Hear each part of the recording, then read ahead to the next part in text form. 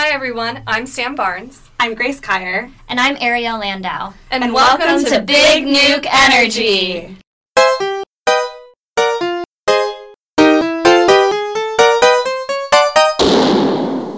The views, thoughts, and opinions expressed in this podcast and on the Big Nuke Energy Twitter belong solely to the co-hosts and not necessarily to their employers, universities, or other organizational affiliations.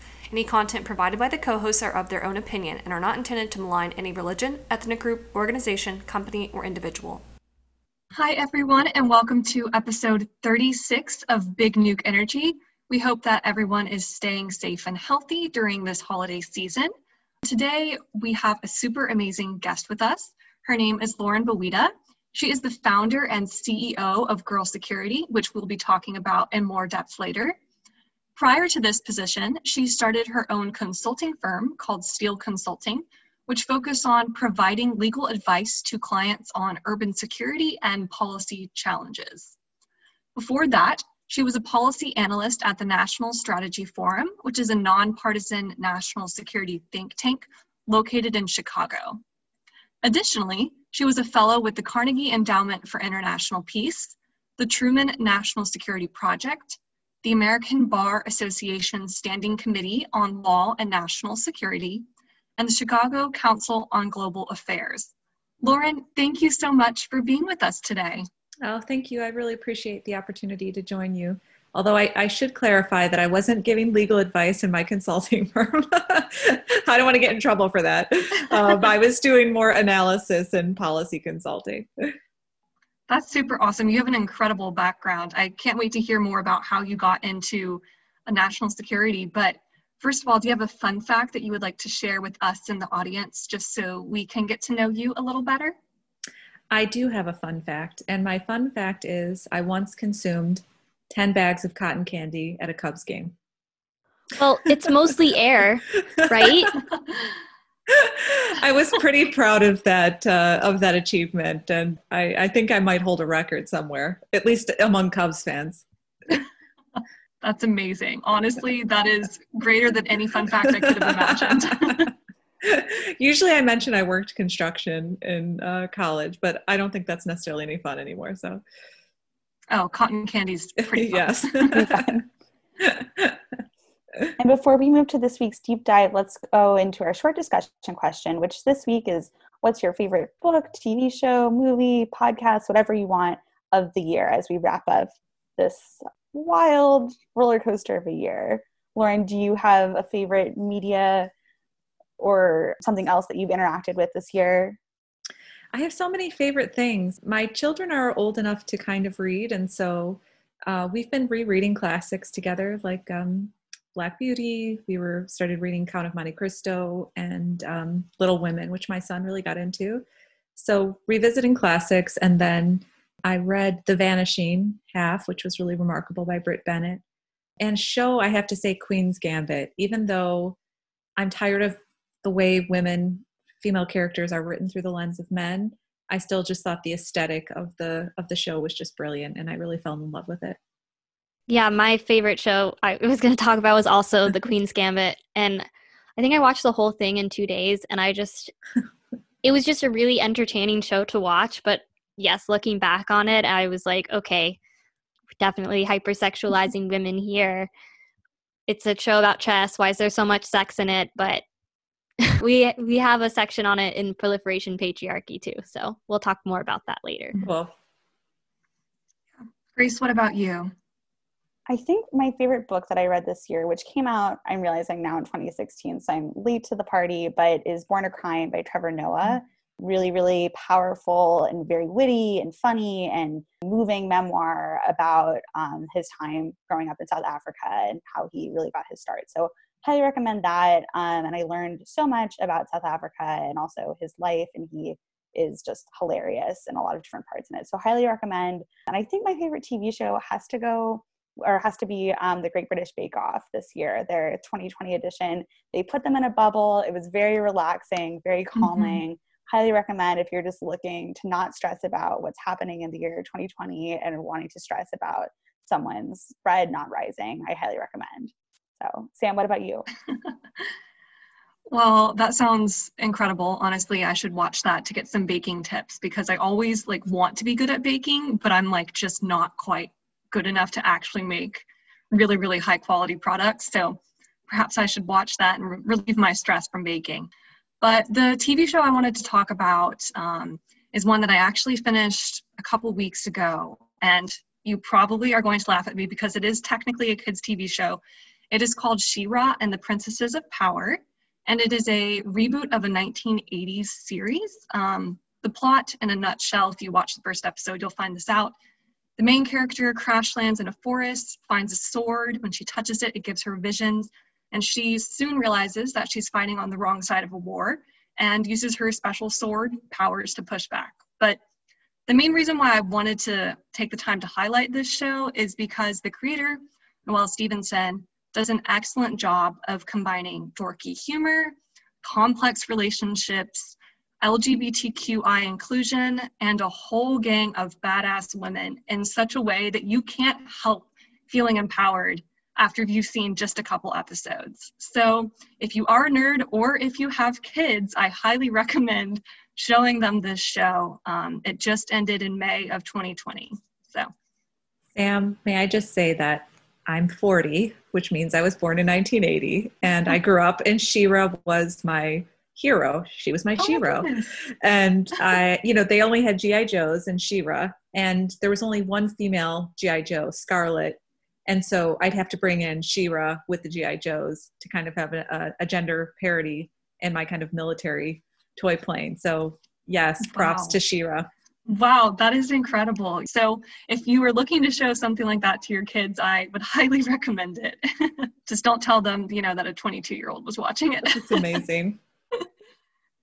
I was looking last Christmas, I was rewatching some episodes of Kim Possible, which is also a children's show with a very strong female character, and that holds up. Like, it's still really, really good. So also highly recommend Kim Possible. Yeah, I've been watching Drake and Josh recently, so yes. it's that like nostalgia for a pre-pandemic time, maybe. Or maybe the adults are just failing to act like adults, and we're all reverting to childhood shows. That's a good point. Well, let's go ahead and shift gears, move into the deep dive for this week, which we're going to be talking about Lauren's work with Girl Security. Before we kind of dive into what exactly Girl Security does, we want to know what prompted you to enter the field of national security in the first place, and then what has inspired you to stay? Those are really great questions. I think what really inspired me to go into the field was, and actually I really didn't know that it was a field for me. I had always had an interest in what I would say are activities that were either restricted to boys or male dominated, football, carpentry. I wanted to serve as an altar boy in my parish as a child, those sorts of things. And I studied political science in college, and 9/11 happened my junior year of college. And so I wanted to go back to Illinois and find a job in what I thought was something like foreign policy, international affairs, but surprise, very few apparent opportunities in that space in Illinois. So I worked at a law firm for about a hot second and was super bored. And I started looking for jobs, and there was a job at a national security think tank. And I started to do some research on it. It actually was one of the earliest national security think tanks in the country, founded by Donald Rumsfeld and a group of Chicago businessmen who would brown bag lunches, every so often and sit around and talk about hard security issues. So that was really my entry into the national security field at 22 years old. Wow. It's always nice to hear people kind of like hopping around different career choices, especially as we start trying to figure out what we're going to do with our lives. So what drove you to establish Girl Security, and what are the main goals of that organization? I think Girl Security is really a combination of my experiences that have been much improved and sharpened by the work team. And motivation for it was that when I was 22 working at this think tank, my brother was deployed to Iraq.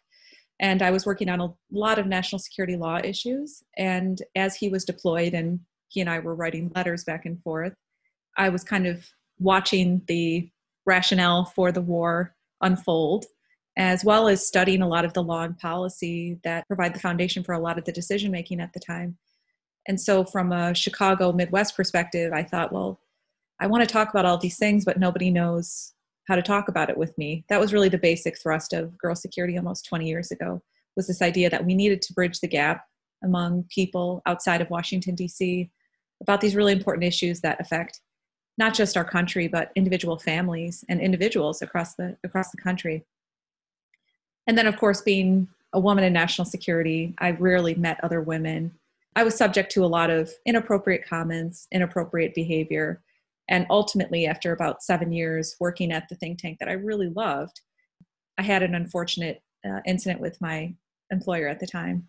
And so I left my position and was in law school, in fact. And that's when I started my consulting company, because I was quite lost. I didn't know where to go. And so I knew that I had to do something. And so I started a consulting firm, and I got a couple of clients, one of whom became a very dear friend and mentor who passed away in April.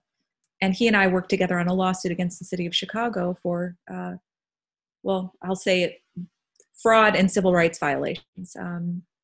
And so the combination of having a national security policy background, I should specify, coupled with working on local civil rights issues and racism issues in the city of Chicago, really kind of brought the model together for me over the course of, almost 15 years. And I feel fortunate to have had the opportunity to do work on local policy and security issues, because I think it really helped shape what we're doing at Girl Security.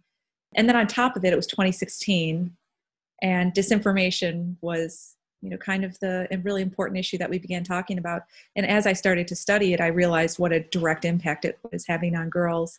And so I just had this whirlwind in my head where I thought, why haven't we done what we've done for girls in STEM and other fields in security? And I knew the answer, which was people are afraid of national security. People have very strong partisan ideals about national security, and society still does not hold women in active security roles, despite all of the things that girls and women do to keep themselves safe every day.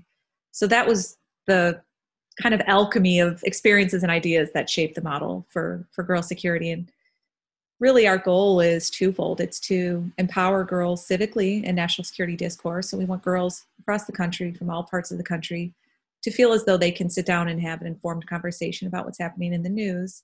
And then on top of that, of course, for girls interested in the field, we want to take the coolest, highest level training, scaffold it for them, and then provide them with a really fun and supportive community of men who can mentor them along the way.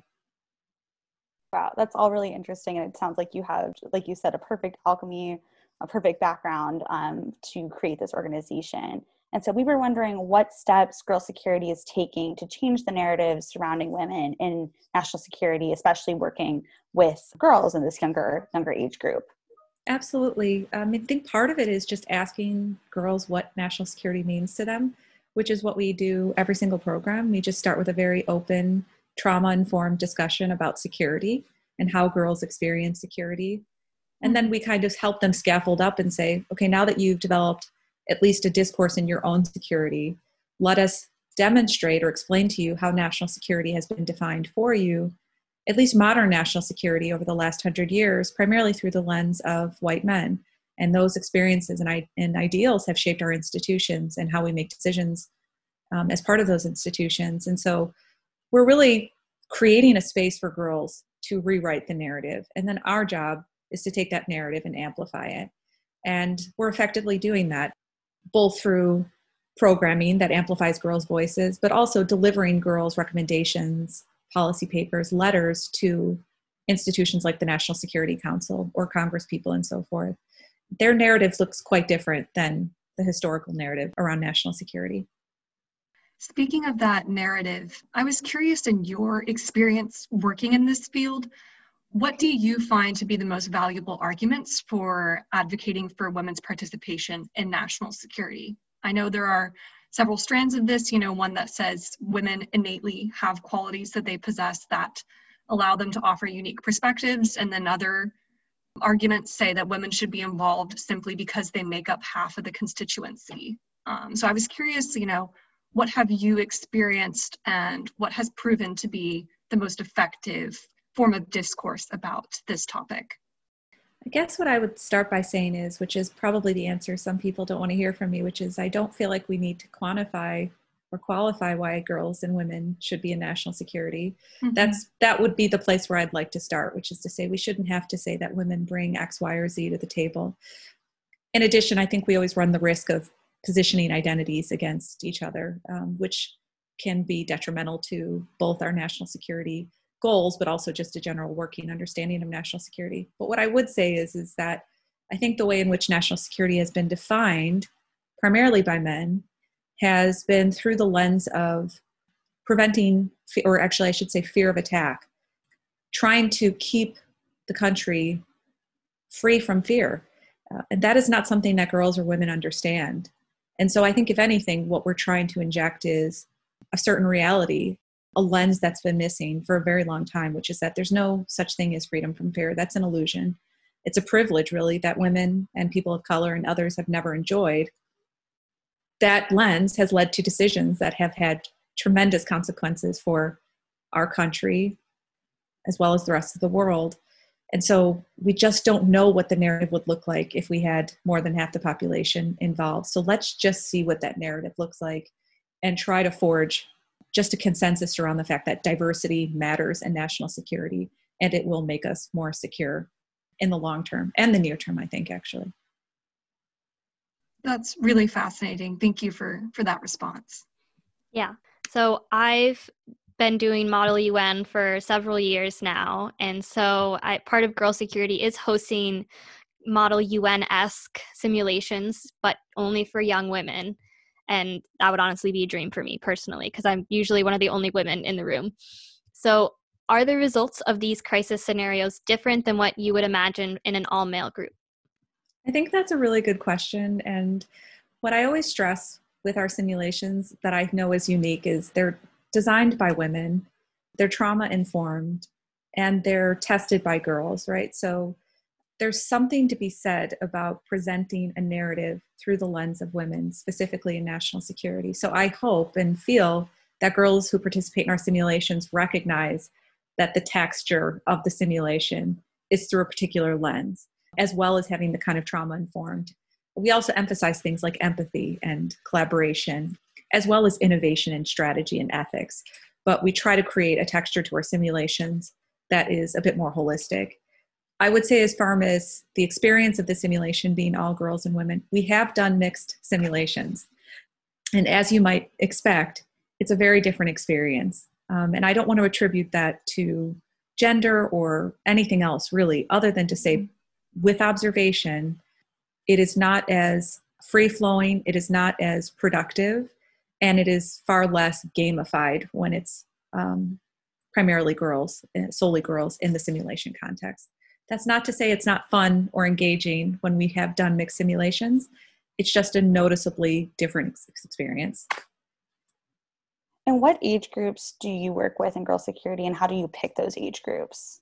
So we work with middle through high school, and really that's just a function of what products we have available for the populations we serve, which include learning modules, so content developed by women on national security for girls. The simulations are primarily for the high school age, as well as the mentor network. We don't onboard girls until high school, but we can serve a pretty broad audience. Now, I will say that we did a simulation by Melissa Dalton, who's one of our advisors. She's amazing. She's now on the transition team for the Biden administration on Syria. And we ran the simulation with about 500 girls at once in January, including middle school students. And being a parent, my intuition was to create an external role for the middle school students so that they could be insulated from some of the more complicated language around terrorist groups like ISIS and so forth. At the end of the simulation, a middle school girl stood up and said, basically, this is bullpucky. We wanted to be in the simulation. You know, we know about these things. So then we ended up running the same simulation with a middle school, and it was wonderful. And the girls knew exactly what to do. They stepped into the content, into the roles. They withdrew or extracted a lot of the same ideas and learnings that we'd hoped they would. And so we'll probably start varying that up a little bit more to give them the applied learning experience, which we know works so well for girls. But I would say that I've made some calculations along the way that are probably driven by a bit of my parenting neuroticism. That's a really cool education model, especially how you said these modules are developed by women. It's really, really nice to see that you guys are actually following through on what you guys are advocating for, which is really awesome to hear about. Well, too, I think it's an opportunity to highlight women in every facet of what we do. You know, we feature mentors in all of our lesson plans. We feature mentors videos as part of our learning modules. You know, we bring mentors into our programming. And so for me, which I often say very candidly is, you know, I'm kind of the moral of the story. I left the field because I had a bad experience, but I loved what I was doing, which is why girl security is so important to me. But as a result of that, because we have a platform, it's really my obligation and our organization's obligation to highlight all of these awesome women doing all these really cool things, yourselves included, so that girls can see the myriad ways in which they can be involved in national security. And you mentioned briefly before that a lot of the approaches to national security with this age group tend to be focused on avoiding partisanship and, you know, tinging things with partisanship. I was wondering how you approach that and approach the modules that you're creating and the learning platforms in a way that is informative and educational and helping girls learn about these issues without being partisan or being perceived as partisan in, you know, what we know as this hyper polarized time period that we live in. Yeah, that's a great question, and it's an important one, because when I started Girl Security in 2016, I knew from being from the Midwest that national security was very partisan.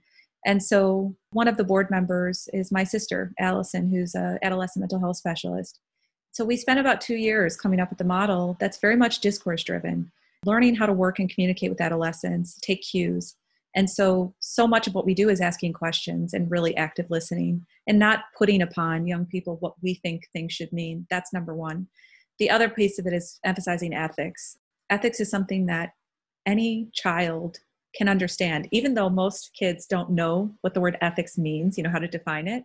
They understand having values. And so a lot of what we do emphasizes bringing your ethics to the table, making decisions and collaborating from your ethical frameworks, which I find provides a really neutral platform for discourse around partisan issues. But I would say as the last point is, especially around the election this year, we were doing a lot of emphasis on disinformation. You know, you go into a classroom or you're sitting with a group of girls and it's very clear that they have very different opinions. And I think it's just so important that we continue to create safe spaces for civil discourse on really, really complicated issues like we confronted this year. Because I think what most adults fail to recognize is that adolescents today are confronting a very challenging information domain with very little insight and guidance from adults.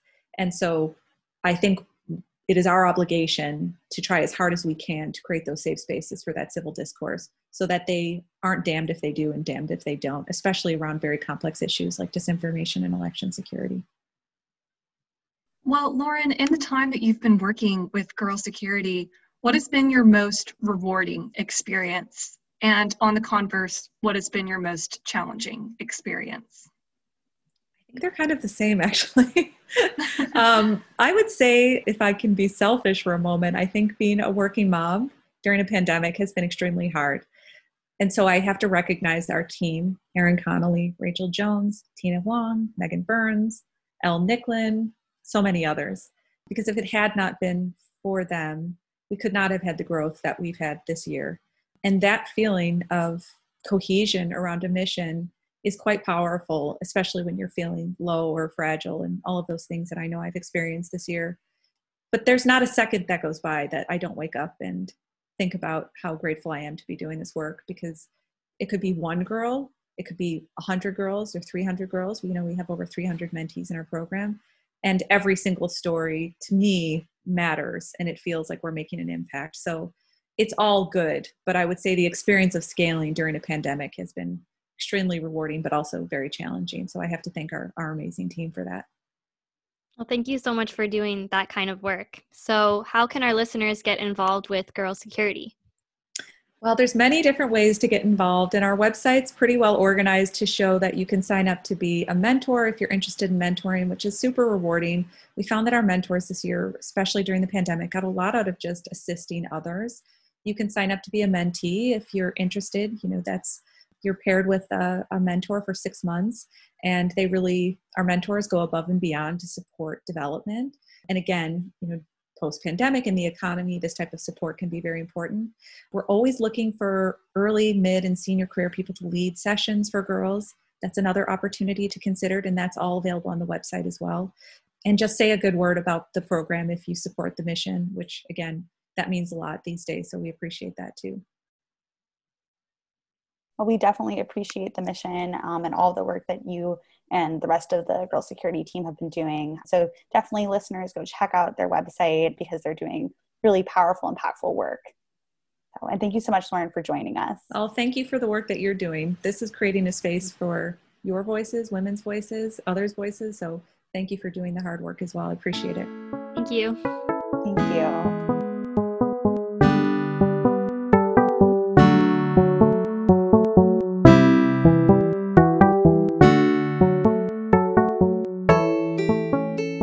Awesome. Well, thank you so much again to Lauren for joining us. We really enjoyed discussing girl security with her. And so please, listeners, go check out her website because, like we said, they're doing awesome work. And let's move to this week's Non-Pro Shoutout. Our Non-Pro Shoutout this week is Kamala Harris, who, as everyone knows, is going to be the first woman vice president of the United States, the first woman of color vice president, the first Black woman vice president. And I think it's just really important to acknowledge this historic milestone for what it is. She, overcame a lot to get to this point. She's going to be in the highest position within the executive branch that we've ever had a woman be in. And I think it's just really important to acknowledge this moment in time and the work that it took to shatter the glass ceiling that she has since shattered. So shout out to Kamala Harris. Yes, I was bawling during her acceptance speech, especially when she was saying, like, I am the first woman to be here, but I won't be the last. I was like, oh my God. Apparently, I've definitely looked way too much into this, but apparently she chose to wear like her white pantsuit to represent like the suffragette movement. And I thought that was a really incredible callback to that. But I think one of the things also I just want to point out is I was just struck by how, not that I never thought this before, I was struck by how competent and how I just thought her speech was really, really well done. She's an excellent politician. She actually knows what she's talking about. She knows how to galvanize support. It was really refreshing seeing someone competent who I know is going to be in a high position of government, and also like the fact that she is a woman. I think it's just incredible, an incredible achievement.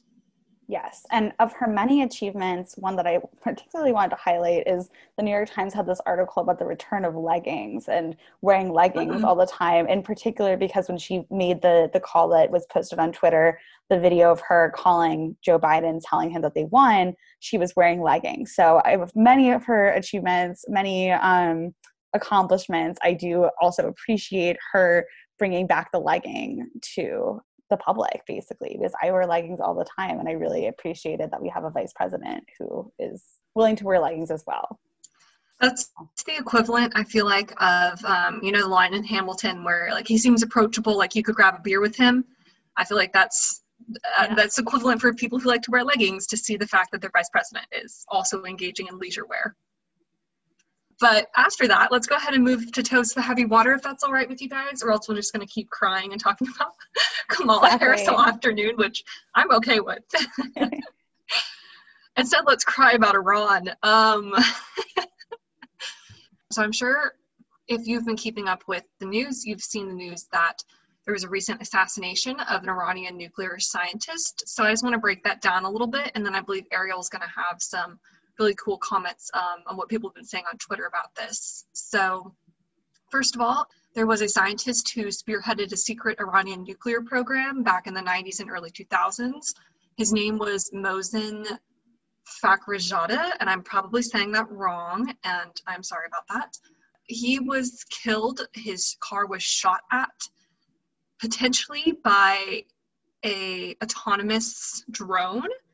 There have been no official claims as of right now of who perpetrated the attack, but it is believed to either be the Israelis or an exiled Iranian opposition group, or both of them working together. So what are the implications of this former nuclear scientist being assassinated? Well, first of all, as a national security scholar, I want to talk about the possibility of remotely controlled weapons, such as machine guns, that can have huge consequences for civilians, because I imagine it would be hard for a machine gun rigged at a guard post to go off if anyone steps within 50 feet of a base. How's that machine gun going to distinguish between a civilian who stumbles into the 50-foot range and a combatant? So I think that's the fact that this attack was perpetrated by unmanned drones and unmanned machine guns is pretty scary. Another consequence is now Iranians are referring to the scientist as the martyr doctor and are saying that they're going to go about continuing his work with vigor. So perhaps this assassination is only going to boost Iran's nuclear ambitions.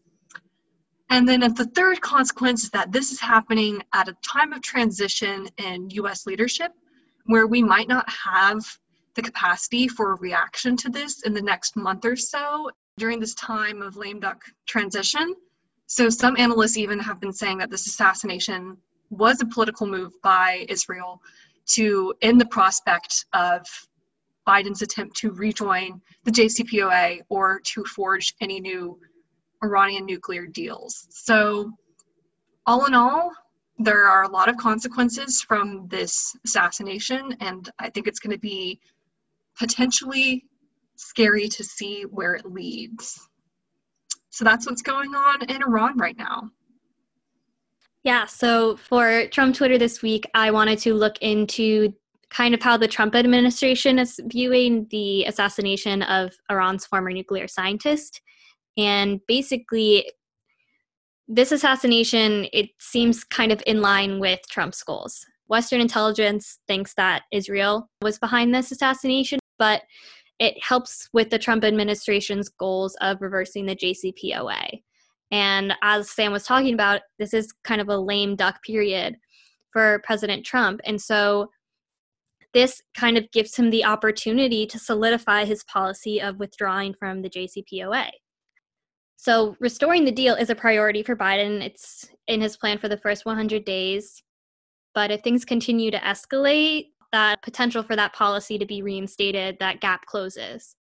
And so far, Iran's been very careful not to take risks to prompt a Trump administration strike, especially before Biden comes into office and they might be able to restore the JCPOA. But not retaliating also means a win for Israel. And this is the third kind of major attack on national pride that Iran has faced in recent times. So it's getting riskier and riskier not to do anything for Iran, and it's also risky to do something. So it's definitely something to watch closely. What's also interesting is Trump has not really said anything about this on Twitter at all. He retweeted a New York Times article about it, which I found to be interesting because I thought they were fake news to him. And also by journalist Yossi Melman. So he only basically retweeted pretty objective statements that, oh, this guy was killed. And most of his Twitter is election fraud stuff, and every other tweet basically is flagged with this claim about election fraud is disputed. So that's where his head is at right now. Thanks for shedding some light on that, Ariel. I thought that was pretty interesting, also because I've not really had a chance to dive too deep into Twitter about this issue. So thanks for pointing that out. Yeah, and I totally agree with both of you. I think you guys both had really good assessments that this has the potential to escalate, but we also have to wait and see whether or not it will. But as you really soundly pointed out, Ariel, this is not the first of these such actions against Iran in the recent period. And so I'm wondering, and this is something I'm not familiar with, but at what point domestically it becomes even more challenging for Iran to not escalate or to not strike back significantly. Yeah, to kind of go off of that, I was seeing a BBC article that does media analysis of different Middle Eastern news sources, and I was reading the domestic ones for Iran, and there are two different lines, but one of those lines that's telling the story is saying, we do not need to take this as an excuse to retaliate against the Western forces. We do not have the capabilities yet to do so. So it's interesting to see that even within the population, some are urging restraint and some are calling for action. Yeah, that's really interesting. And I also think it'll be really fascinating to see how the US relationship with Israel develops over the coming months, especially with the incoming administration. As we all know, Trump has had a uniquely close relationship with Israel. And so I think it'll be really interesting to see what Israel chooses to do in the next few months to try and have perhaps more leverage with the US to try and strengthen that relationship, despite having a president who will take a very different approach from President Trump. Going off of that, Grace, do you want to talk about DPRK, North Korea, and Russia? Yeah, definitely. I was actually thinking that it flows well. But basically, we're waiting to see what a Biden presidency will mean, of course, for all sorts of foreign policy issues, all sorts of policy issues.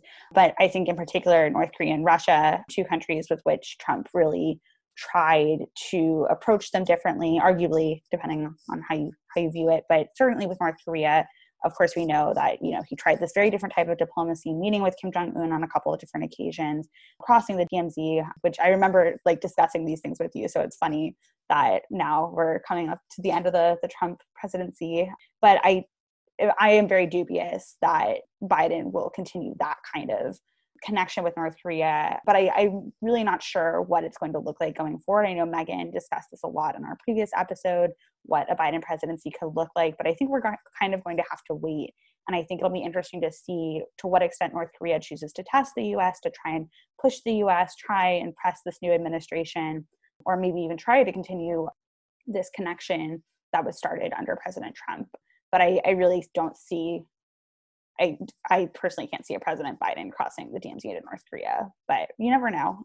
And in terms of Russia, I think we'll be going, I personally think we'll probably be going back to more of a pre-Trump approach in terms of being kind of hard on Russia, although the Trump administration has been hard on Russia in many ways, apart from President Trump's personal connection that he's discussed ad nauseum with President Putin. But I do think that we'll see continued sanctions. We'll see this continued hard press against Russia, which, frankly hasn't changed a ridiculous amount with President Trump, despite what he says. And I do know that when the vice president was still campaigning, was saying that they are very interested in extending New START. It remains to be seen what that will look like, because it'll be a very tight turnaround. It'll be 15 or 16 days from the inauguration point to the point of expiration for New START, and whether or not Russia will kind of play hardball or be actually interested in just doing a blanket 5-year extension. Will it be a shorter extension? We're not sure what that will look like, but we do have an incoming president who has stated his interest and intention to extend New START. It's really neat that we've been talking about a lot of these issues for a while, and knowing that they're going to come to fruition in the next 6 months is very fascinating, I think, especially with New START. Yeah, definitely. I feel like I've been on this New START train now for a long time, and you guys have been with me for better, for worse. And now we're going to see what's going to happen. And I also feel that way about, Iran, North Korea, and Twitter. So. Yeah. Sweet. Well, let's go ahead and move to proliferation patriarchy. We have two kind of different topics here today, but the first one was in my gender insecurity class the other week. We discussed the impacts of the pandemic on gender insecurity, and several things that I thought were interesting that I'd love to hear your guys' thoughts on are this one New York Times article that points out that men are more likely to die from COVID-19 than women are due to pre-existing health conditions such as lung disease from smoking, heart disease, etc. And then the second fact is from the Georgetown Institute for Women, Peace, and Security, which stated that countries with female leaders have less COVID deaths than countries with male leaders. So I was curious, why do you guys think these two things are happening? And then also, what can we do to help the men? Because it sounds like they're struggling during COVID, and, we don't want half the population to die from this disease. Yeah, so my first thought is thinking that men are already more likely to have heart disease and die from heart attacks than women. But I'm also thinking about all of the kind of that unpaid labor of care that the women in these men's lives are probably taking the extra burden on when the men in their lives fall sick. And also just thinking about, okay, maybe men are more likely to die from COVID, but if we look at who is dying from COVID in our country, and the communities most affected are minority communities in urban areas. So that's something to think about too. But countries with female leaders having less COVID deaths, I think that probably comes down to empathy and ego. And I think women are likely to have less of an ego and more empathy than male leaders.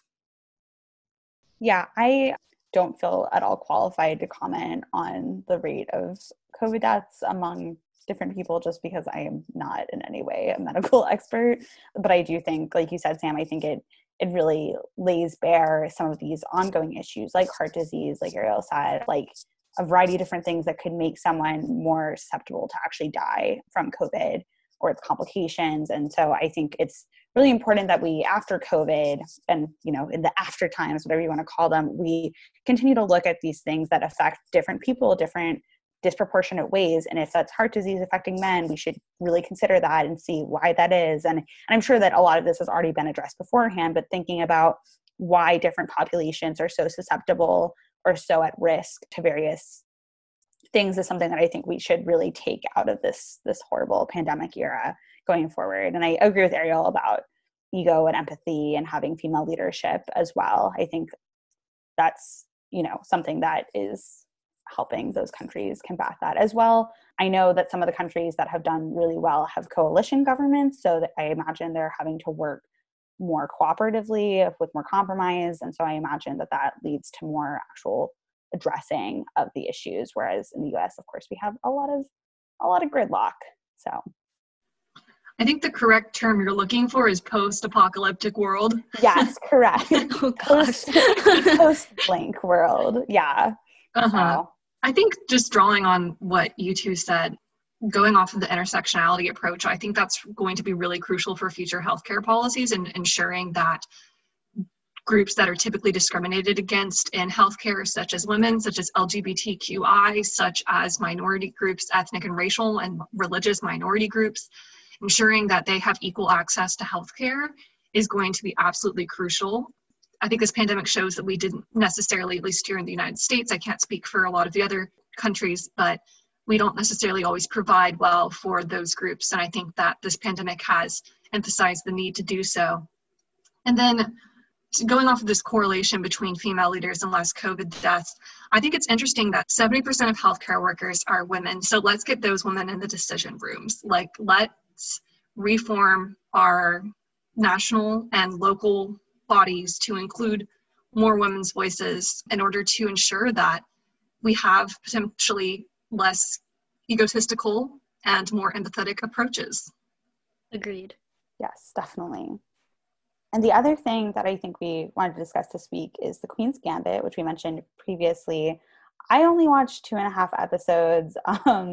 We were talking beforehand. I was very into chess as a child, so it kind of brought a lot of that back for me. And I was like, I don't feel like watching the rest of this. But I was wondering your thoughts on it, in particular because I read this New York Times article published earlier in November called How the Queen's Gambit Started a New Debate About Sexism in Chess by Dylan Lowe McLean, which basically interviews a lot of different female professionals in the sport and female chess experts who say that in The Queen's Gambit, of course, there's some negativity towards the main character who's a woman, but there's also like a lot of deference, and there's like a lot of women or a lot of men who are like kind of, cozying up to her. And the women interviewed for this story who are real chess experts in real life were saying that in reality, they face a lot of sexism in the sport and a lot of negativity and a lot of issues. And so I was just wondering what you guys thought about the show. And again, I haven't seen more than the first 2.5 episodes, and I probably won't, but I was wondering your thoughts. Yeah, so I have seen the entire show. Like Ariel was mentioning earlier, it's very compelling. Definitely recommend. Yeah, I thought it was interesting how, like, in one episode, they addressed the fact that there was a separate women's league and she didn't play in it, and then she never did again. And part of me just thought that they kind of glossed over that really quickly. And I wish they had spent a little bit more time, especially since it's set in the 1960s. I was expecting a little bit more of a civil justice narrative running throughout because she is a female. Granted, she is white that was participating in these conferences. And I definitely did think it was lacking. I still thought the story was very compelling, but yeah, the whole skipping right over whether or not there's a women's league or not. Briefly happens in like the second or third episode, and then it's never mentioned again. Yeah, I think a lot of the sexism that she was facing, like it was definitely there, but she overcame it every time. And so, I mean, it was nice to see a woman overcome that. Like, yes, it would have been way worse in reality and maybe so bad that like she wouldn't in reality have kind of continued on in his career. But you know, I was watching it during like a stressful week of class, and it was nice to see a young woman succeed. Yeah, definitely pros and cons to having it be more or less realistic, but it was entertaining. One point that the article emphasized that is kind of realistic is that Beth, the main character, is very much a loner. And we see this throughout. And, you know, she likes to be alone. She doesn't have these close friendships and connections with a lot of people. And one reason the article points to why there are so few girls and women in very high level professional chess is because they don't see a community. They don't see anyone who looks like them. They don't see anyone that they can connect with. And this plays out in the Queen's Gambit because she doesn't have anyone to connect with, but that's okay. And so I thought that was just a really interesting point as well, not having this community, because people are like, oh, are women just not as smart? Are they just not as good? Are they not as capable of being good at chess? Like there's something biologically. And the very high level chess experts interviewed said, no, it was just really hard to be all by yourself basically most of the time. I think that reinforces something that we talked about with Jessica Budlong and today with Lauren about mentorship and the importance of mentoring young women so that they see there is a space for them in the career that they want in the future. Yeah, and also several of the women interviewed in the article, or at least one of the women interviewed in the article does talk a lot about mentoring girls and young women as well, which I thought was really, really powerful too. Wow, lots of good discussion. So thanks everyone for listening. You can find us on Twitter at Big Nuke Energy or email us at bignuke.energy@gmail.com. Thank you again so much to Lauren Buida for her amazing contribution to our conversation. Thanks everyone for listening. Stay safe.